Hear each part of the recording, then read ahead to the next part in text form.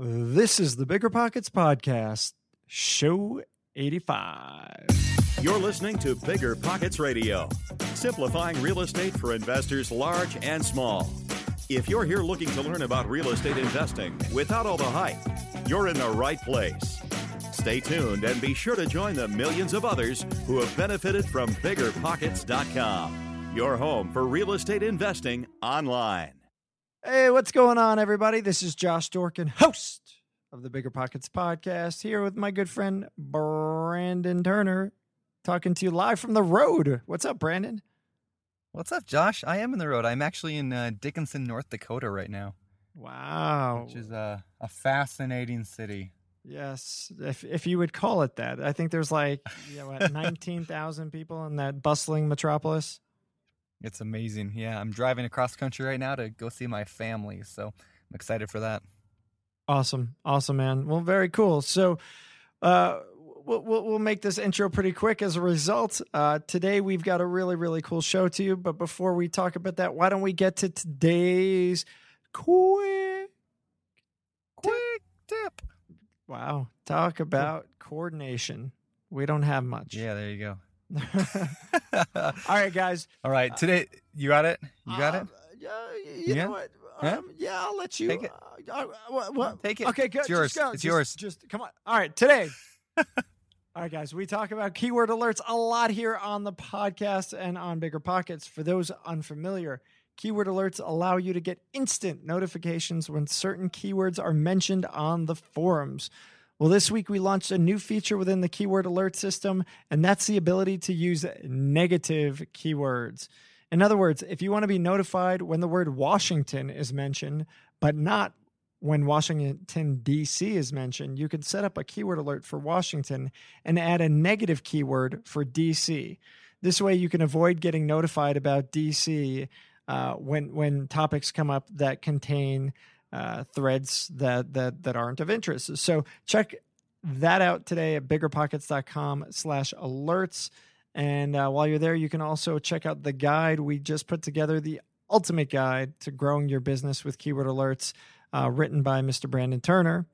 So definitely be sure to check that out. It's really great. Nice work on that, Brandon. Well, thank you very much. I wrote it in the car. Well done. That's awesome. Well, why don't we get to the show, man? We've got some good stuff today, and let's get going. You wanna lead in here? No, you take it. Introduce Mike. All right. Today on the show, we're going to be talking about buy and hold investing with Mike McKenzie. Mike's an investor in Southern California who invests both in-state and out-of-state. Mike's a really good guy with lots of experience, so those looking to either get started or improve their rental property business definitely want to pay attention.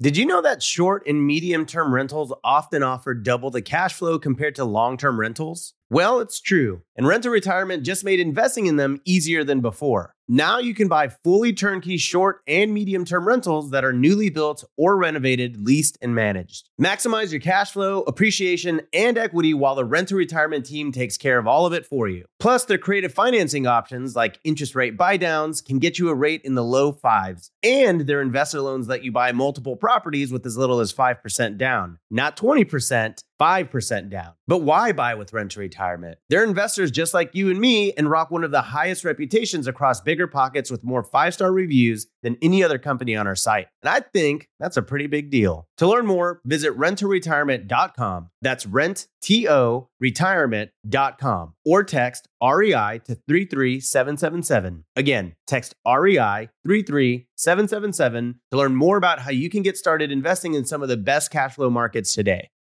Every lender loves to talk about how easy it is to get a mortgage. Then, when it's time to fund your next deal, they ask for your full financials, your blood type, your mother's famous spaghetti recipe, and a map to the fountain of youth. Sound familiar? You got all that handy, right? Why not switch to a lender who actually makes qualifying for a loan easy? A lender like Host Financial. Host Financial takes the tedious tax returns, endless W-2s, and time-consuming financial requests out of the picture. Their light doc and common sense underwriting guidelines mean frictionless transactions every time. You'll even be able to use the actual or projected income of the short-term or long-term rental you're looking to purchase or pull equity out of. That's what lending built for investors looks like. So take the next step and grow your portfolio faster. Visit hostfinancial.com to request a quote in as fast as 60 seconds, which is faster than this ad. If not, it's pretty close. That's host, H-O-S-T, financial.com. Again, that's host, H-O-S-T, financial.com.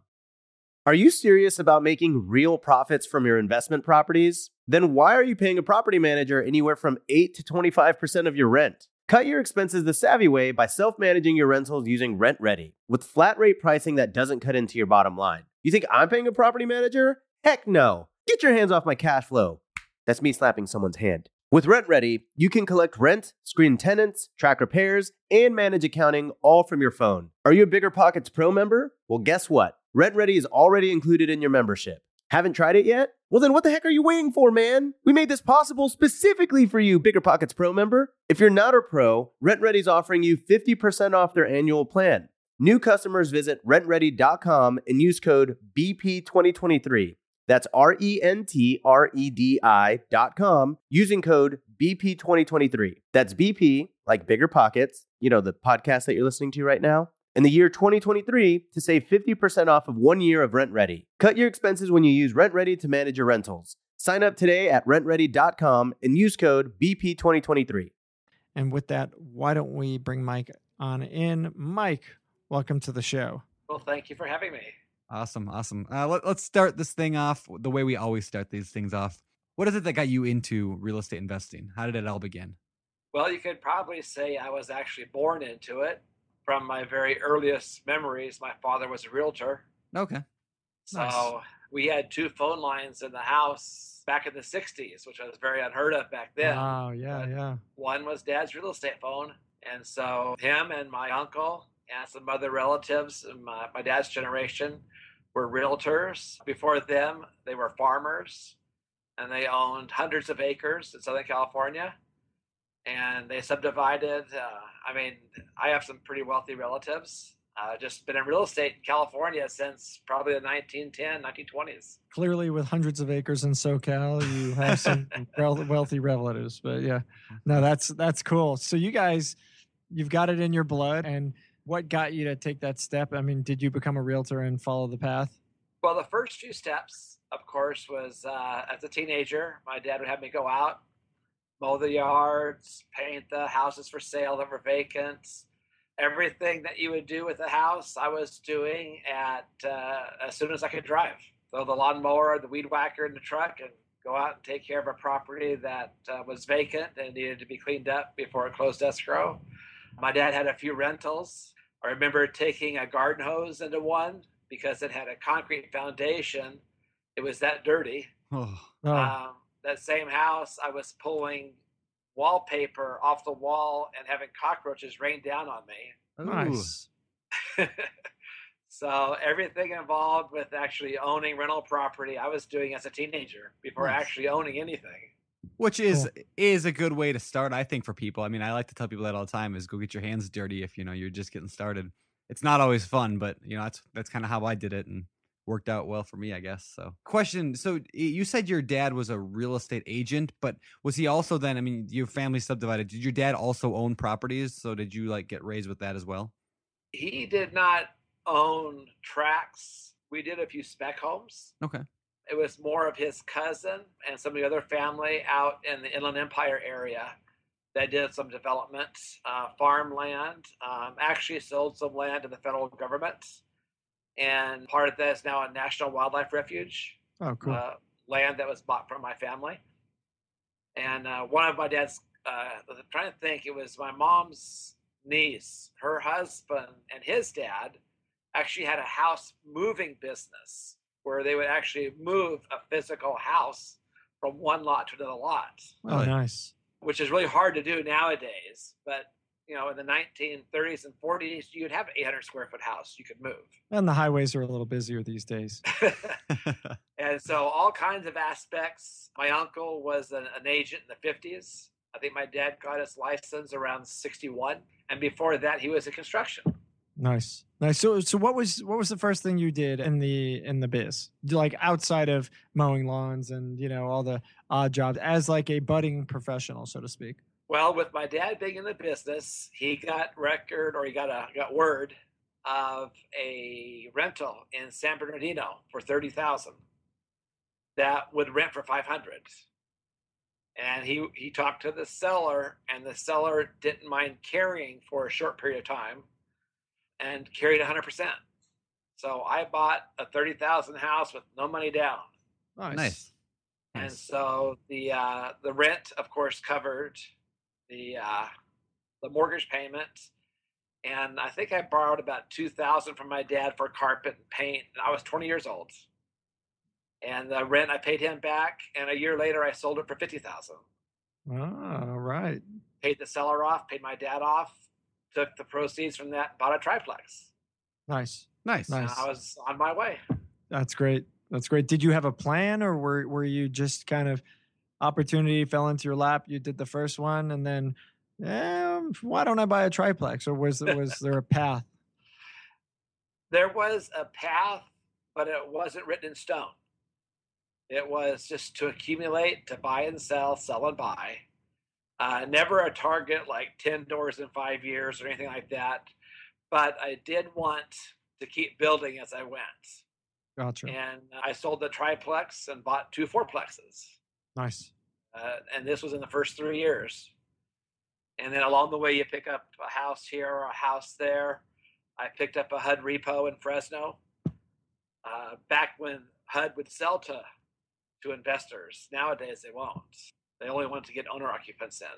Well, question for you about you bought the single family, and then you sold that, and you bought the triplex, and you sold that and buy 2 fourplexes. That was right? I got that. Correct. Okay, so did you have them all rented out? Like, did you have the rental houses rented when you sold them? Did you sell them to an investor then, or did you just like flip it, fix it up, and sell it as an empty house? Do you remember?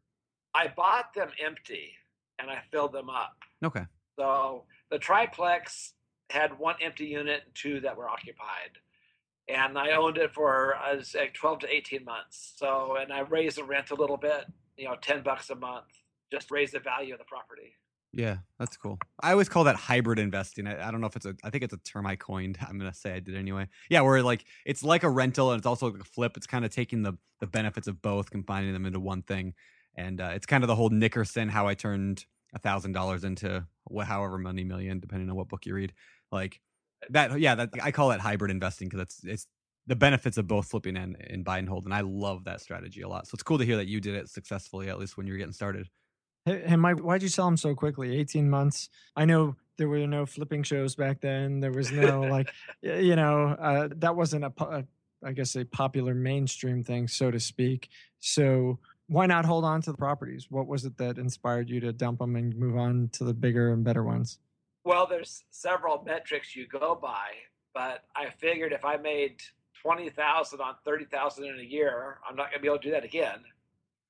And that property. And I also had my license as a broker at the time. So I had a lot of inroads for better investments. So if you max out the appreciation, if you appreciate 50% the first year, you're probably not going to go 50% the second year. Gotcha. And if you move areas from San Bernardino, let's say, to Fresno, you're moving marketplaces and trying to get the better market. Yep. So were you aiming for appreciation when you had purchased these, or was it, let me buy them? Well, I'm guessing you weren't aiming for cash flow, or otherwise you'd have held on to the properties. Cash flow just enough to cover the expenses, the mortgage.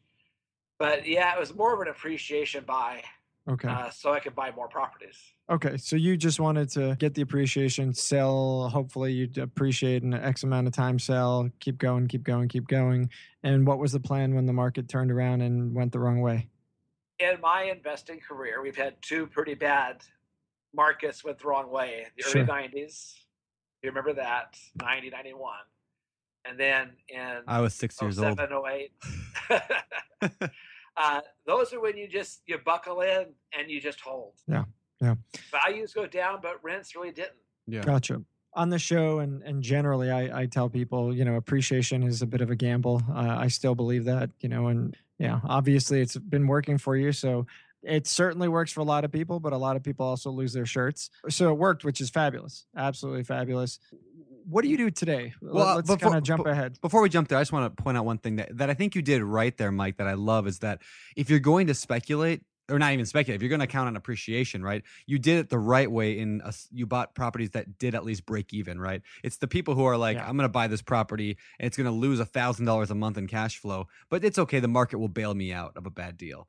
And so like, I love that idea of buying something. If you can at least break even, worst case scenario, 30 years later, the mortgage is paid off.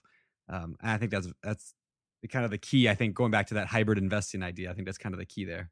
And the other thing really quick that I like that you did was you saw that you were making profits. You saw I appreciated 50% or whatever it was. And instead of getting greedy, you locked in your profits. And that's something that I think a lot of people don't do is they're like, well, it's up 50%. It's going to keep going. It's going to, and it does until it doesn't. Yeah. Well, on that question, I want to ask both of you guys a question. What would you do in this case? So this is actually a real life situation that I'm going through right now. I got a property that I forced appreciation up by fixing it up.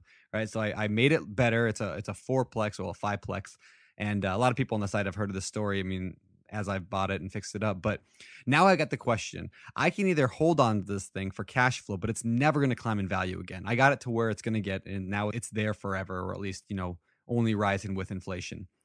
Or I can take the profit out right now and go put it in something else. What would you do? And how would a person like me, how would I decide which I should do? Well, my advice would be you have to locate the property that will do better than what you have. If you're just going to trade one apple for another apple, you're not gaining anything. Yep.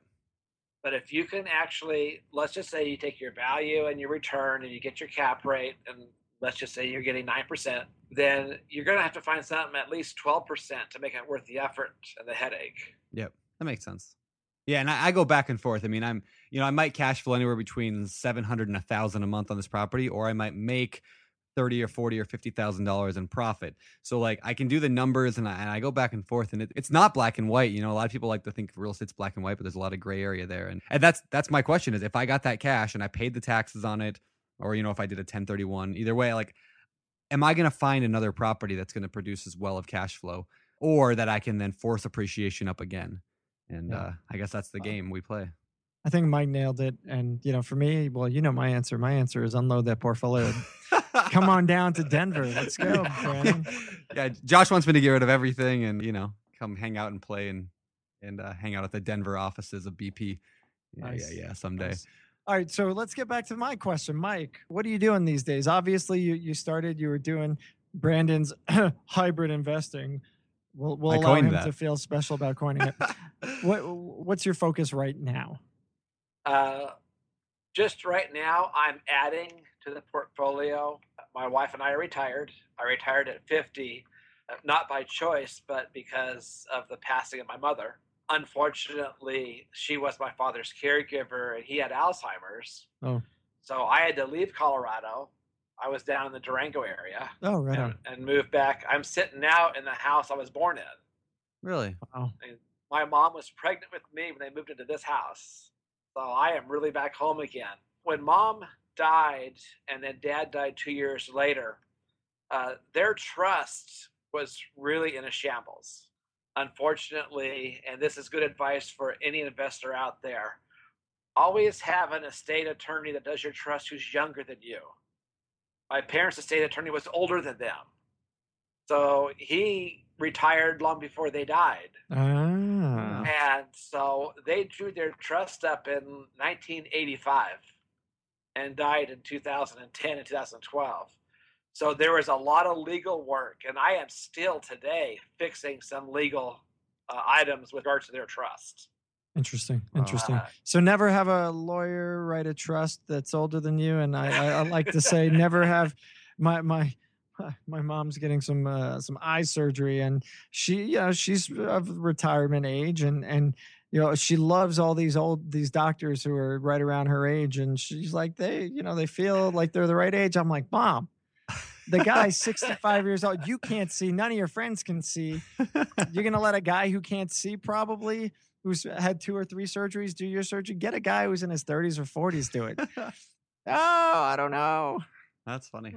Yeah. I mean, think about that. When they drew their trust, there's 3 children, but 2 of us that are the heirs to the trust. Neither one of us were married. And in the time being, we both got married and had 13 kids Yeah. between us. They never changed the trust. Oh, yeah. Update your trusts every 2-3 years. That's good advice. When things change, your kids get married, you have grandkids, maybe great grandkids. Yeah. Always be updating your trust. Hey, Mike, so you're doing some buy and hold now. You were doing the hybrid stuff. At some point, I'm assuming that you started to actually hold on to properties for longer than 12, 18 months, things like that. Right. When did you decide to settle down and actually hold on to some of these properties long term? I actually have a house now that next year I'll own 30 years. Wow. So I do hold a few. Nice. For whatever reason. The way I look at it, let's just say I bought a house for $150 that rented for $1,500 20 years ago. All right. That house appreciates up to $400,000, but I'm not going to get $4,000 rent for it anymore, am I? Yeah. The rents are not going to go up like the appreciation does, especially in California. So when the rent gets to about 0.5% of the value, it's time to move that house and buy something else. Because we can get 1 to 1.5% in lots of places in the United States. Gotcha. So the appreciation reaches a point where I have dead equity. My return on the value, not my purchase price, but the value is just not worth it. So you wait for the percentage of rent to drop to where your lower limit is that 0.5%. And when it gets close to it or thereabouts, you just, if it's a long-term hold, if you're sitting on an appreciation, if you're sitting on a buy and hold property that begins to appreciate, that's when you've got the trigger to start looking to unload it. And I did that this year earlier. Okay. A house in the town of West Covina. Oh, yeah. I was getting $1,600 a month, and I had a local broker run an idea for the CMA on it. He said it's probably worth about $350. And I'm thinking, would I pay $350 for a house today that rents for $1,600? Yeah. No. Yeah. I ended up actually selling that and buying 9 other houses. Wow. Where'd you buy those? Like Apple Valley or up in the Inland Empire? I bought one in Texas, 1 in Phoenix, and 7 in the Fresno area. Gotcha. Okay, so distant properties. Okay. All distant properties, yes. Okay, so let's we'll get there in a second. What's your buying criteria? What is it that gets you to acquire a property for hybrid or long-term investing? For real long-term investing, anything built after the year 2000, 1% rent, and every house that I bought this year already had a tenant in it and was under management. Okay, so 1% under management, it's no more than 20 years old, 25 years old, and it's got a tenant. Why do you like those properties in particular? Well, as we've talked in Bigger Pockets, we look at 50% of the marketable rent over a period of a long time will end up being your expenses. But I don't want to buy someone else's 50%. And if a roof is 25 years old, guess what? I bought the price of a new roof. Yeah. That's going to be due in 5 years. Yeah. Whereas a previous investor, he got off scot-free without having to pay for any of that. So if I can get a roof and things that are new or newer, then it puts off that amortized. A roof is 30 years. We kind of know that basically, give or take 5 years. If I buy a house with a 30-year-old roof, I'm going to have to put a new roof on it. Yeah. And my last roof was $8,000. So that's, if it's only going to rent for $1,000 a month, that's quite a hunk of your annual income right there. Yeah. So, no, that makes sense. I want to go back to you mentioned buying at a distance. You bought one in Texas and elsewhere. Did you buy through like turnkey company, or did you pick out the location and pick out the property yourself? Or how did that come about? The way that I buy long distance is that my property managers, and that most of them are pretty large, have hundreds or thousands of houses under management. They have investors who want out. Okay. And then they'll send an email to all their investors. So I get emails every month of, we have an investor. The last house in Texas I bought was owned by somebody in Washington, had the tenant in it. It was built in 2007. Oh. and they needed out for their personal reasons. I mean, their net was like 3 months' rent was their net. So I don't know their personal story, but I just went and paid cash for it because I'm easily going to make 8 or 9% on it. Nice. And it was built in 07. So what is there to do on it? Yeah. That's a cool strategy, just to call up the property manager and ask them, or get an email from them and look for properties that way. It's kind of a creative method. Well, it wins for everybody because they do it for 3% instead of 6% for the seller. Yep. And for me, the tenant's already there. For the management company, they just keep managing it. Yeah. And the seller usually gets a very quick sell. Yeah. Not, 4 months of marketing time. Well, and I think that's a strategy I used when I had to get rid of some stuff. I called every property manager and let them know, hey, I've got these properties I want to unload. You guys have people that you're managing. I think it's effective for both directions. If you're looking to sell, you're looking to buy, put the word out to the managers in town that you're in acquisition mode. And, a lot of them obviously have licenses, so they're happy to help you out in some way, shape, or form. So, yeah, I think it's great. And as a strategy for finding leads, PMs are definitely a great resource. So are you still using property managers, or are you doing your own management, or how does that work? I manage one house. Okay. All my other houses have property managers. Nice. And I've been very lucky with good managers. Unfortunately, I have bought houses that came with management that I had to fire because I didn't like them. Yeah. I ran a management company for several years. I know what I want. Yeah. Yeah. Could we talk about that? Because I think we've covered it a little bit. I've got a big pet peeve with a lot of property managers because I think a lot of them don't do their jobs. But as a former manager and somebody who now uses them, what would you say are the most important questions for a landlord to ask property managers when interviewing them? And I say that because, first off, I mean, the interviewing them part, I think a lot of people think that the property manager is going to interview you and ask you about your properties, which they will, but you have to interview them as well. You need to make sure that these people are doing everything that you need and want them to do. And it's extremely, extremely important that you find the right company, or you can find yourself in a lot of trouble. So what are the big things you would want to know from a property manager? The very first thing I ask a property manager is I want the name of 3 investors that you manage for and their email and phone number. And you tell them that I'm going to call them. That's a good one. And I want to hear from them what their good points and bad points of your company is. Yep. The next question is everything involved with the collecting rent, if they own their own repair company, which I don't like. I agree with you on that, by the way. If they do direct deposit for the tenant, or do they actually go to the door and collect rent? Just the whole process. Go ahead, Josh. Hey, Mike. So you had, and I agreed, you'd said you don't like it.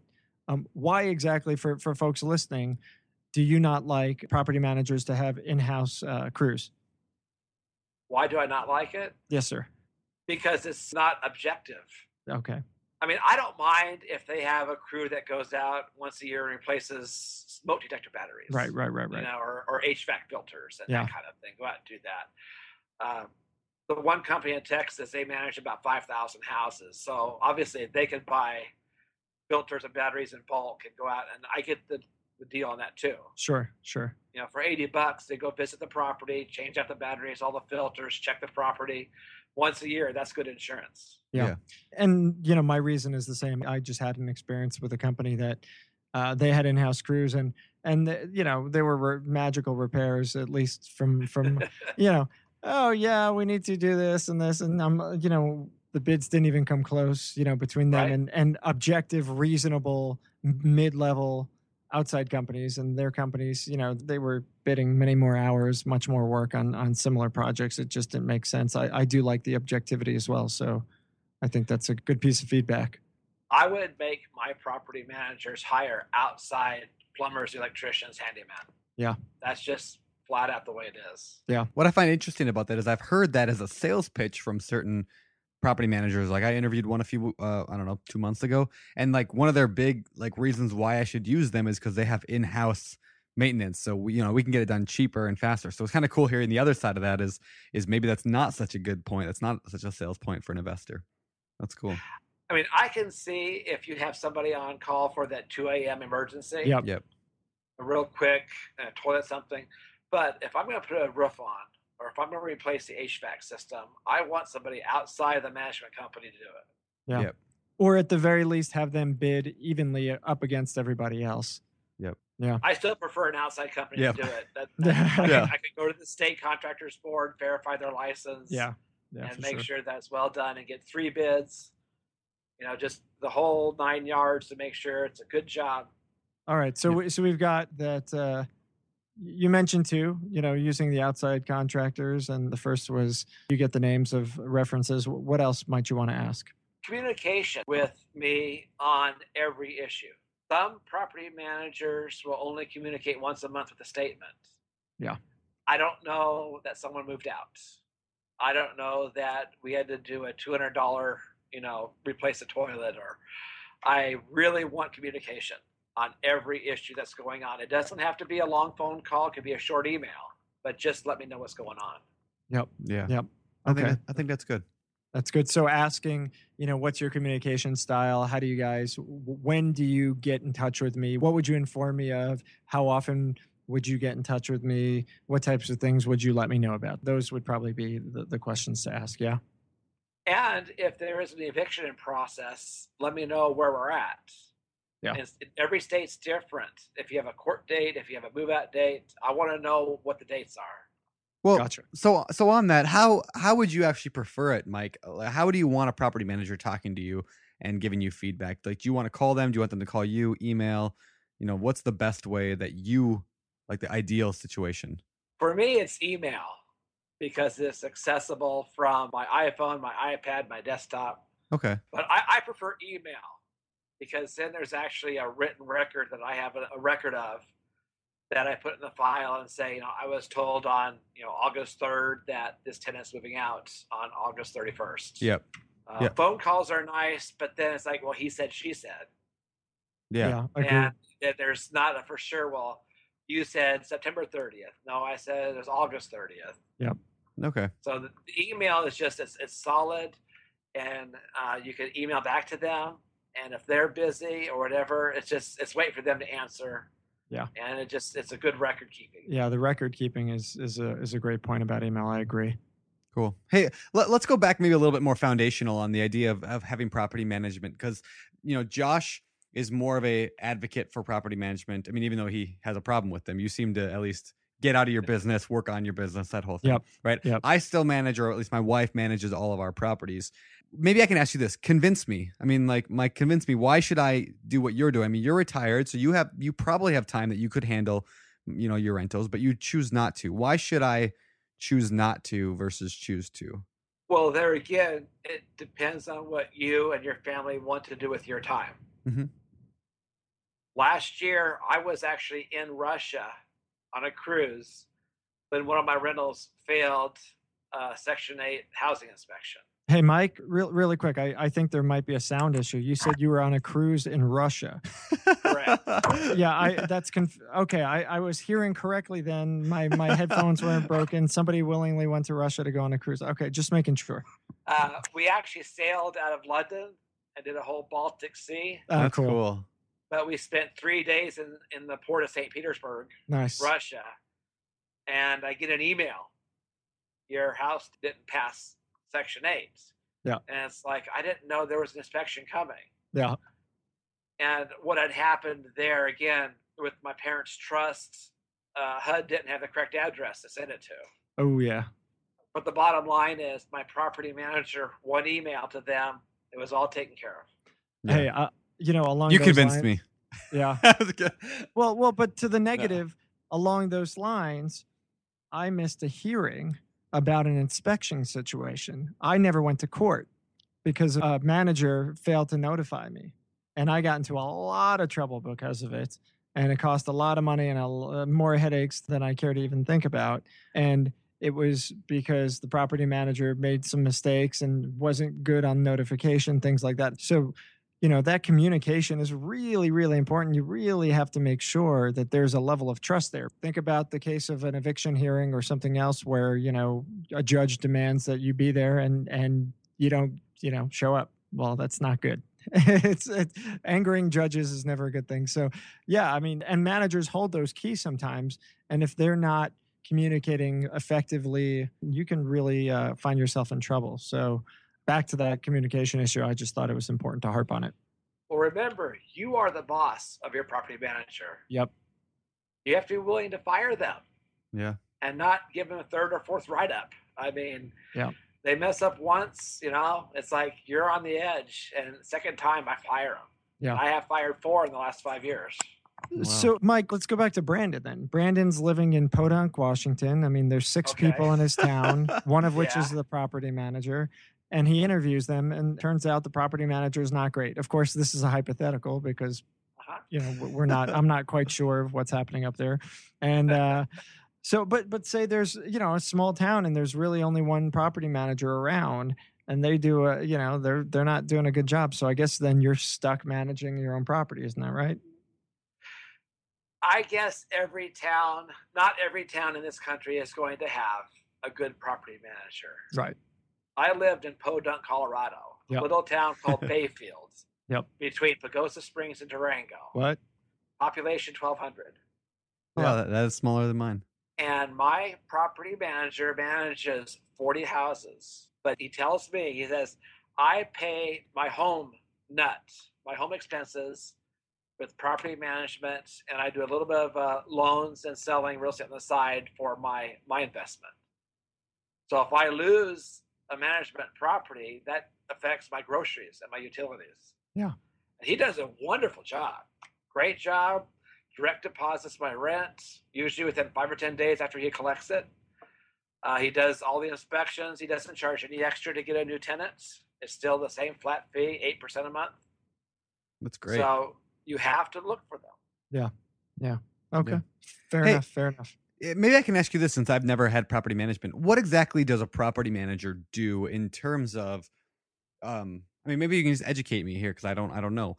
What can I expect them to do, and what do I still have to do for myself? For example, let's say I get a letter in the mail saying that my insurance isn't working. I mean, there's something wrong with my insurance. That there's an inspection has to be done, or something needs to be painted. Is that my job, or will they get the letter? I mean, there's a million scenarios I could throw at you, but you know what I'm asking? Kind of like what's their role versus my role as the owner? Well, you're still the boss of your property manager, and in essence, thus the asset. You're in charge of that. I make my property managers do everything. I don't want to see the house. I don't want to see the tenants. I don't want to have to drive by anything. So collecting the rent and collecting their 7, 8, 9, 10%, that's easy. Any Joe Blow could do that. It's when there's something else that needs to be done, when they actually earn their money. Yeah. And that is a HUD inspection or an insurance inspection. In the case of Colorado, my irrigation system for my yard has to be blown out every fall, or it'll break in the ice. Yeah. And then blown out every spring. And he takes care of that. He orders it to be done by a professional, but he knows it needs to be done. I don't need to worry about it. Yeah. And I'll chime in a little bit, Brandon. So where Mike says he has them do everything, there's really everything in between. I mean, you could hire a manager, just to go and collect the rent. You can hire them to do the screening. You could, presumably if you're going to hire one, you're going to want full service, but you may want to handle all the legal and accounting and billing, whatever it is, you may want to deal with that yourself. So the key is to kind of figure out what it is that you personally can't let go of or don't want to let go of. And maybe until you establish some level of trust, you won't. And then when you get to that point and say, oh, you know what, these guys are rocking and rolling on everything, I don't have to remind them anymore to blow out in the fall and the spring. I don't have to remind them anymore to make sure that, trees are being trimmed and things like that. Then you hand it over. But however you really want to do it, it's going to be up to you, and base that upon your level of involvement or what involvement you want to have. Yeah. In Los Angeles, you can hire one just to get you a tenant, and then they're done. Yeah. And here it's 50% of the first month's rent, and they're done. Yeah. And some landlords will spend more than that on their advertising if they want to go in the LA Times or in a magazine or something. There's companies here, 50% of the first month's rent, and then you're on your own every month. Yeah. One of my concerns, and I mentioned this on a previous podcast, but my concern is, there's properties of mine that, I mean, I have like in the low 40s in number of units, and so like it's not that many. Yet there's still be like, there's been 4 months since I've driven by one of my properties, and I'll happen to drive by and the lawn hasn't been mowed in 4 months. And I'm like shocked. I'm like, oh man. So then I think, well, if I hired a property manager that has 500 units or 1,000 units, how are they ever going to be able to monitor those things? Or like there's a broken window out in the front of their house and nobody called to tell me that, things like that. Like how do I trust that a property manager is going to do that kind of stuff to drive by and, take care of my property, since I can't even hardly seem to do it? I think that's why Mike asks for 3 phone numbers of 3 current tenants. Yeah, I guess makes sense. Your property manager, no less than twice a year, needs to drive by the property, and not on a scheduled time, just random. Mm-hmm. I don't care if they're managing 10 houses or 1,000 houses. If they're managing 500 houses, they've got a staff. Yep. They've got a staff that drive around and do a visual inspection. Yep. Some of my rentals are in HOAs, and they're really strict. I mean, I've had, you got dandelions in your yard, get rid of them. I mean, So make friends with neighbors. One of my houses in Colorado, we were friends with the neighbors, and they said, your house is great. Your house is looking good. Cool. Make a network of people there. That's great. I mean, really, the neighbor idea has been a really good one. Somebody suggested that to us back 6 months ago or so on the podcast. They said, go talk to the neighbors on both sides, hand out your business cards. And we did that on one of our recent properties. And sure enough, they've been calling and, complaining about this or that. So then we can jump on the tenant right away. So that's kind of nice. What I'd like to do is, get a manager that will do that. They'll go next door and hand out their cards. Right. Well, and that's one of those things that I kind of worry about. Like, that I think that's something an owner's going to do.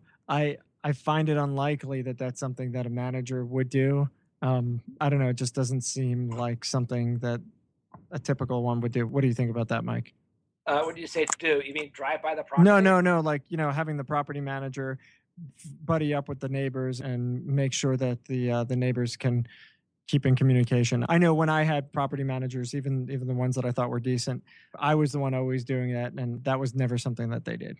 I guess I got lucky because mine do that. Oh, that's great. And they actually find out which of the homes on the block are tenant occupied. Yeah. They're trying to add that, to their management list. Yeah. No, that's great. And when you have somebody that's managing 5,000 houses, a lot of times they'll have 3 or 4 on the same street. Yeah.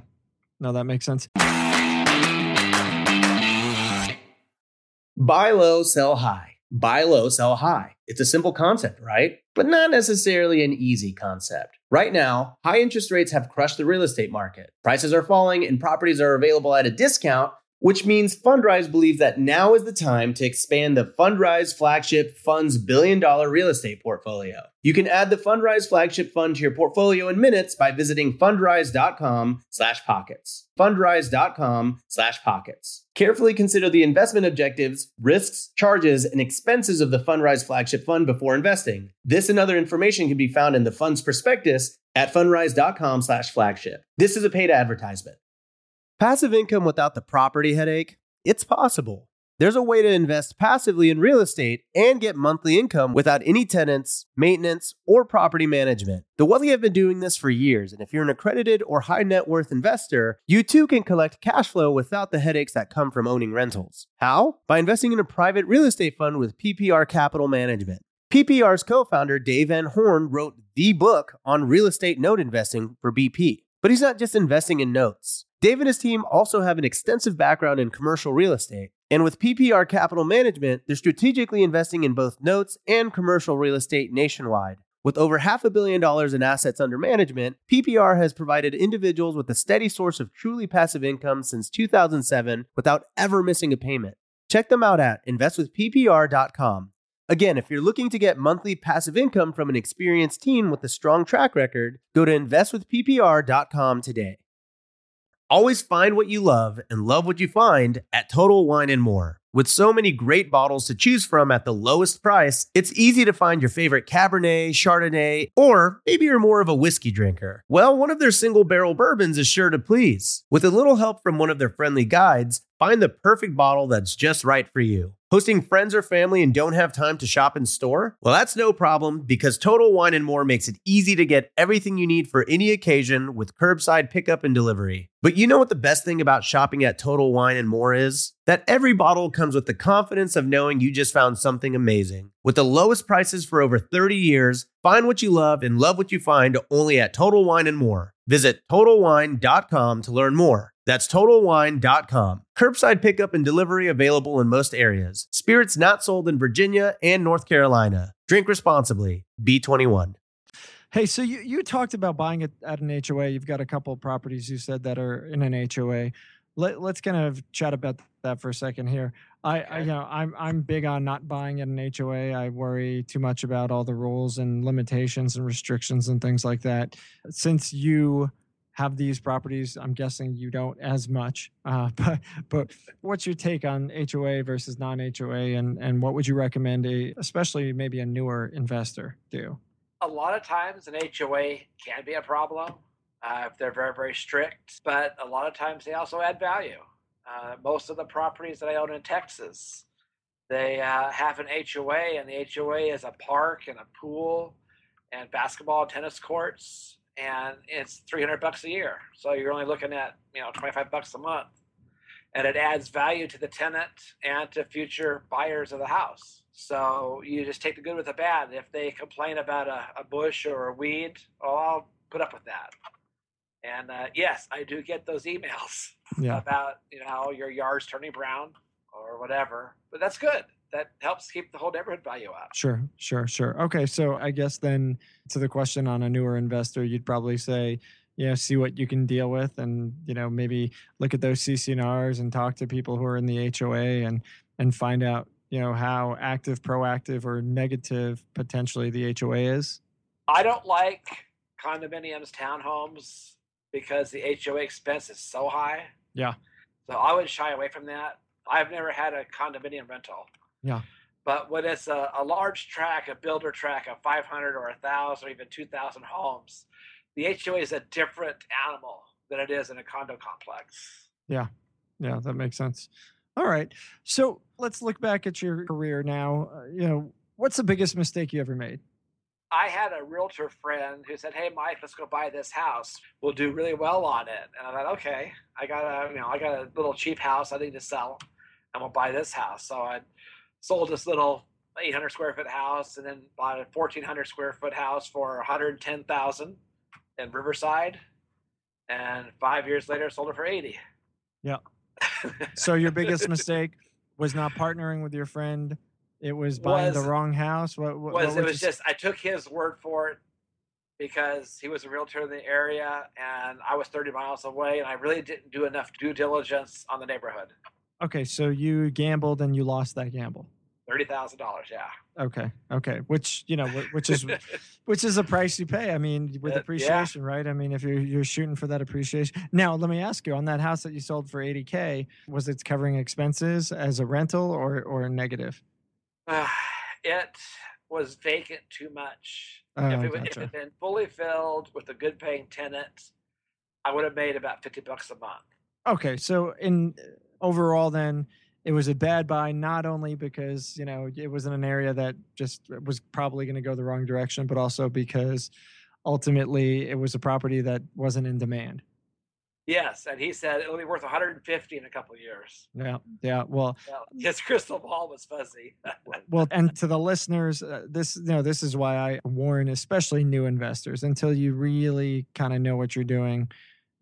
Cash flow is a much better strategy, at least in my personal opinion, than the speculation, because this can happen. This can happen to anybody. And, even had Mike done his own homework, it may have turned and gone the other way. You never know. It was just not quite, it was a lower B class neighborhood. Yeah. And I don't like to buy in those neighborhoods unless it's some spectacular deal. Okay. I mean, if this thing was rent for $2,000 a month, I would have, Yeah, yeah. Hey, for those listening, what is a lower B class neighborhood? What are the different classes of neighborhood? Can you maybe fill us in on that? If you look at the value of the house and the rental amount, Class A is almost always 1% of the value or less in rent. In other words, a $200,000 house would rent for like 14 or 1500. Hmm. That's your Class A range.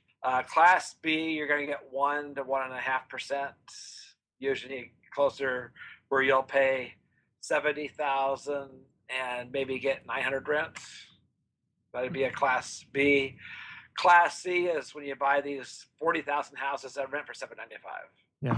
Now, is it only the ratio? I mean, is that what determines it, or is it the quality of property? Is it white collar, blue collar, and unemployed? I mean, what else determines neighborhood crime stats? I mean, if you look at, again, like you said, blue collar, white collar, you can still have a solid blue collar, middle class, upper middle class neighborhood. yeah, You won't have a white collar neighborhood probably in that range. Different areas of the country, as we all know, from Sure. Texas to Michigan to Virginia to California.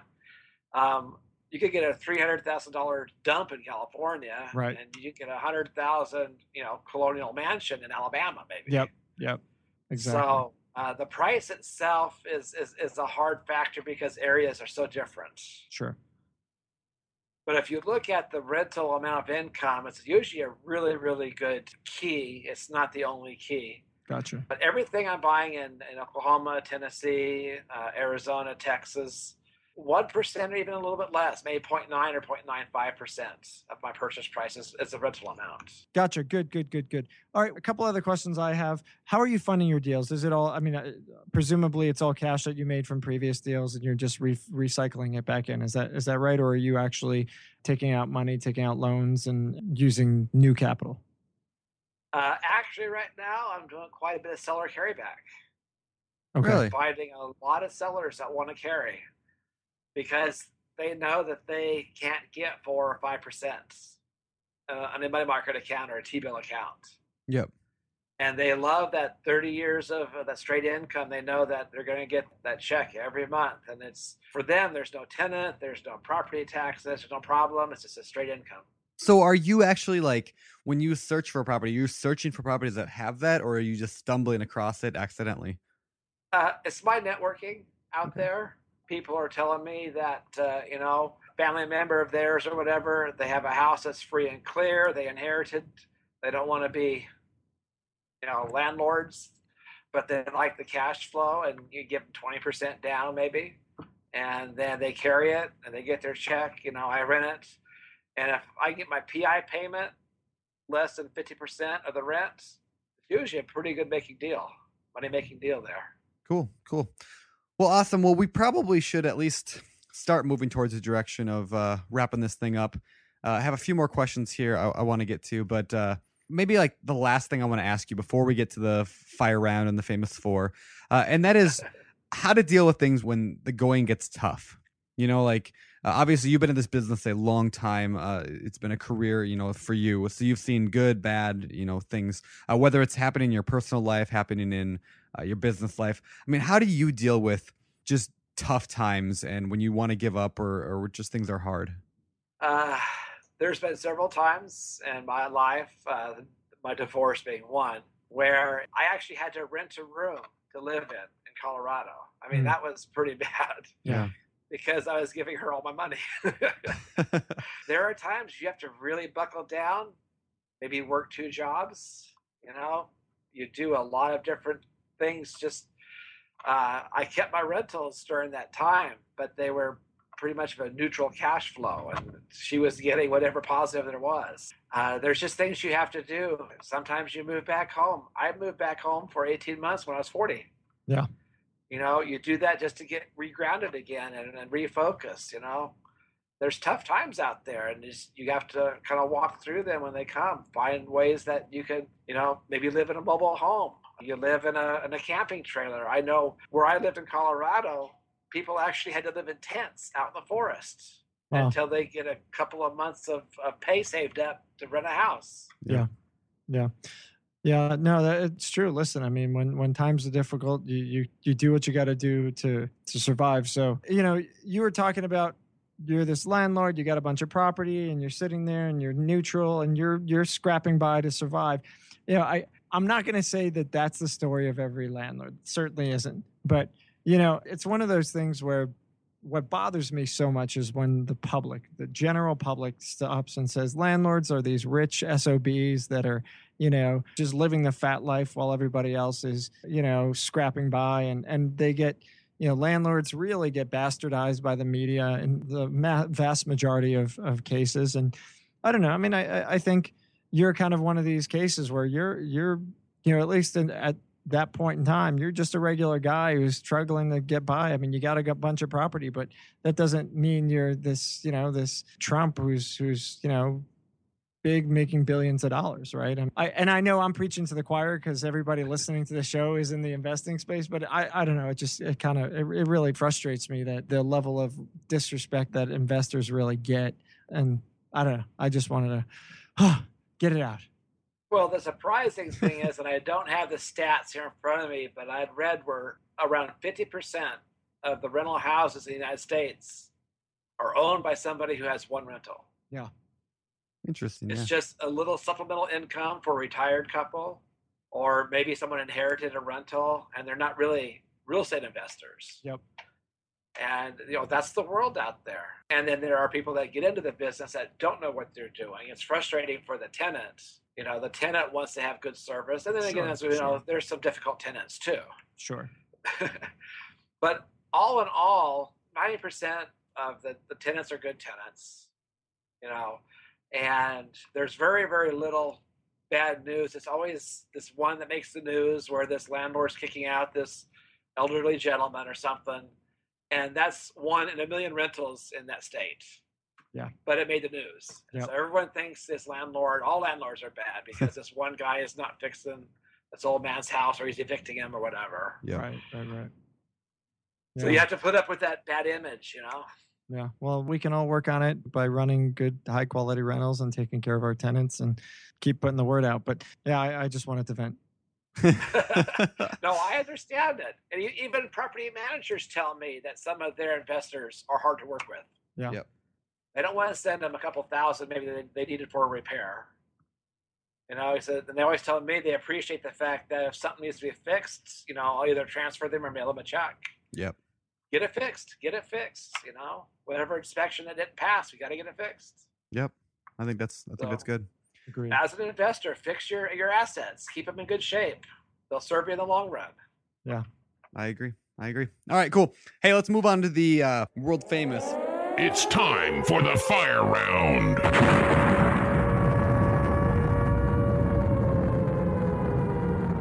All right, these questions, we pull them straight from the Bigger Pockets forum, so you may have seen them while you're out hanging on there. Number Mike one. on the forums, really? Yeah. Number one. What is your take on medical marijuana and tenants who self-medicate? I actually had that happen to me, if you can believe it or not. You self-medicated or you had No. a tenant do it? Well, you own property in Colorado, so I had a tenant up in the Fresno area who had a permit to grow medical marijuana on the property. Nice. And then the sheriff was contacted by the FBI because growing marijuana is a federal offense. Right. Even though it's legal in California. So I have a tenant who's legal in California and illegal federally. What do I do? Well, I don't know. What did you do? I'm a little more afraid of the feds than I am of the state. So Yep. I told my property manager, I'm sorry, but they cannot do that. I cannot allow them to do that in the property. It's breaking federal law. And the FBI threatens to take your house. Yeah.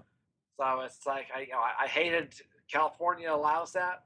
When you say, what's my opinion on medical marijuana? No, we don't care. We don't care. We know what your opinion is, Mike. That's a big assumption, but anyway. Well, no, that was a good answer. There are my two very sick parents and seeing elderly people who are too sick to eat and they're in so much pain. I know that sometimes medical marijuana will give them an appetite. Yeah. A little bit. Yeah. And it'll ease the pain. They're dying. Yeah. They're in the process of dying. Yeah. I know there's chemicals in marijuana that can alleviate that pain and the quality of life for their last 2 or 3 months. I can see where that could be, I don't mind that. Yeah. But when a kid says, I got a stomach ache, I want a medical marijuana card, Yep. it's like, well, aren't we pushing the limits here? Yeah. Or they could just make it legal like they do here and Washington where Brandon is, and that's a wrap. Well, all right. Well, and it's funny. One of the most asked questions I get, by the way, when I'm not in Colorado, whenever I'm out of town and I meet new people and they find out what I do, they always say, oh, cool. So like, are you guys like trying to get into like that medical marijuana stuff where you're, well, I mean, like all the marijuana, like, so you want to grow in your house and stuff? I You just was just there in May. Yeah. And I thought I was going to see a pot shop on every corner. There is a pot shop in every corner in Denver. I was in Colorado Springs. I didn't see it. Well, that's where the military is. No, up in Denver, every friggin' corner, there's a pot shop. It's crazy. It's crazy. All right. Investing in multifamily now. or pay off student loans. Or paying off student loans. What should somebody do? Yeah, somebody just out of college. I think they were just barely out of college, and they have a choice. They can buy multifamily property or start paying their student loans off first. What do you think? I would look at the interest rate, the overall interest rate on their student loans, and buying a multifamily. Because here's what I did. I needed a new vehicle. I could have paid cash for it. Instead, I bought a house and my tenant's buying my car for me. Yeah. Yep. I think that's smart. In the end of 5 years, the car's paid off. I still have the rental. Yep. That's great. So if his multifamily makes him enough profit to pay off the student loans, if he can do that, he or she can do that, then he's made a wash out of it, and he has an asset when the loan's paid off. Yeah. No, I like that. I think it's a smart approach, and obviously it's going to depend on the individual. But I like that idea for sure. All right, cool. Number 3. Now we know you're not a lawyer or a CPA, so we're prefacing with that. But just out of your personal life, when you get properties, do you put them in LLCs, trusts, or how do you structure your investments? Right now, everything is just in my name and my wife's name. There's no LLC, there's no trust, there's nothing. Okay. And is there a reason why? I had felt that as long as the assets were under $5 million, which is the capital gains inheritance tax limit, there's not that much to worry about. But I already had the package from my estate attorney to start my trust. Okay. Because we've surpassed that number now. So I've got to start looking at how that trust is set up. Gotcha. And to see how my parents' trust worked, it really didn't work very well. Yeah. It sounds that way. I mean, it created more work. It'd been easier just to have a will. Yeah. Interesting. And say half goes to her and half goes to him, and we're done. Yeah, for sure. That's what we ended up doing, is spending $20,000 with an estate attorney to do it. Yeah, makes sense. Yeah, that makes sense. All right, cool. Well, last question here in the fire round. The first floor tenant clogged the toilet. The toilet overflowed and caused damage in the basement floor and ceiling. How do you quote a repair? Do you get a GC, a mold removal guy, flood specialist? Do you have your property manager just take care of it and tell you that this happened and you don't even deal with it? What do you do? Hopefully I don't hear about it until I have an estimate. Okay. And the estimate, if it's going to be over $500, I want at least 2 estimates. And if we're going over several thousand, I want 3 estimates. I want to see what each one finds, what each one says needs to be done. Maybe one of them is just going to paint it and cover it up. One's going to remove the drywall and put new drywall up. And maybe one's going to go in there and demold everything and put an anti-mold coating on all the, on all the 2x4s and everything. Yeah. Yeah, there's a lot of different choices that could happen. Would you, if it were you hiring, like let's say it's on the one property that you manage yourself, who would you call first in a case like that? Would you call a general contractor? Or? I have 3 handymen locally here that I've used on my house that I live in, and each one has their specialty. So I would just send one of them over to say, "Hey, what needs to be done?" As a matter of fact, 2 years ago, I had them put a whole new kitchen. in a rental because it was a 1962 kitchen, and it increased the value of the house more than double the cost of the kitchen because it was a bad kitchen. Now it's a beautiful kitchen. Yeah. Cool. Yeah, that's great. All right, well, let's move on to the end of the show. This is our last segment, which we call the Famous Four. All right, these questions we ask every guest, and we want to see what you have to say about it. Number 1, what is your favorite real estate book? How about The Richest Man of Babylon? Oh, I love that book. Yeah, I do too.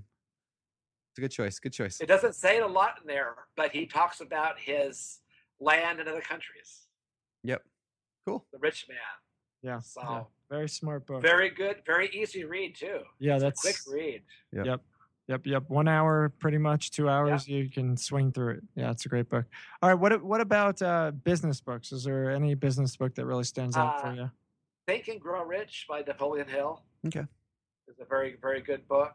There's several good resource books out there, Real Estate Investing for Dummies, where you can learn kind of the lingo and a little bit of the field without any real direct knowledge. And then I think the book that you guys wrote on beginning real estate investing is probably the best thing on the market. Oh, the Ultimate Beginner's Guide are you talking about? Yep. Oh, hey, all right.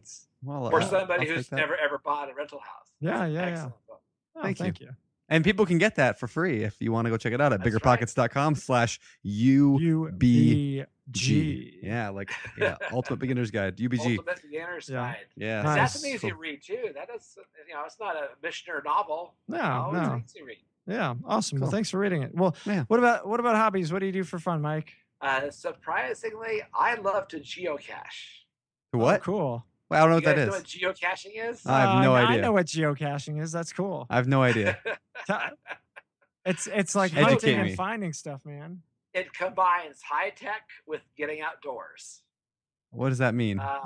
Do you know what a GPS unit is? Yes. A handheld GPS unit. Sure. Hikers use it and campers. Well, in the year 2000, one guy in Oregon took a 5-gallon bucket, kind of out in the woods a little bit, hid it, and then put on the internet the coordinates where it was. Yep. And he gave his friend the coordinates and said, see if you can go find it. They both had a GPS unit. And the second guy, okay, I'll go try to go find it. He goes, you know what? That was fun. I'm using the GPS satellite system, the internet, and I'm getting out in the woods. That's cool. And so he says, hide something else. So he hid something else. And pretty soon it caught on. Yeah. And now there's geocaches around the world.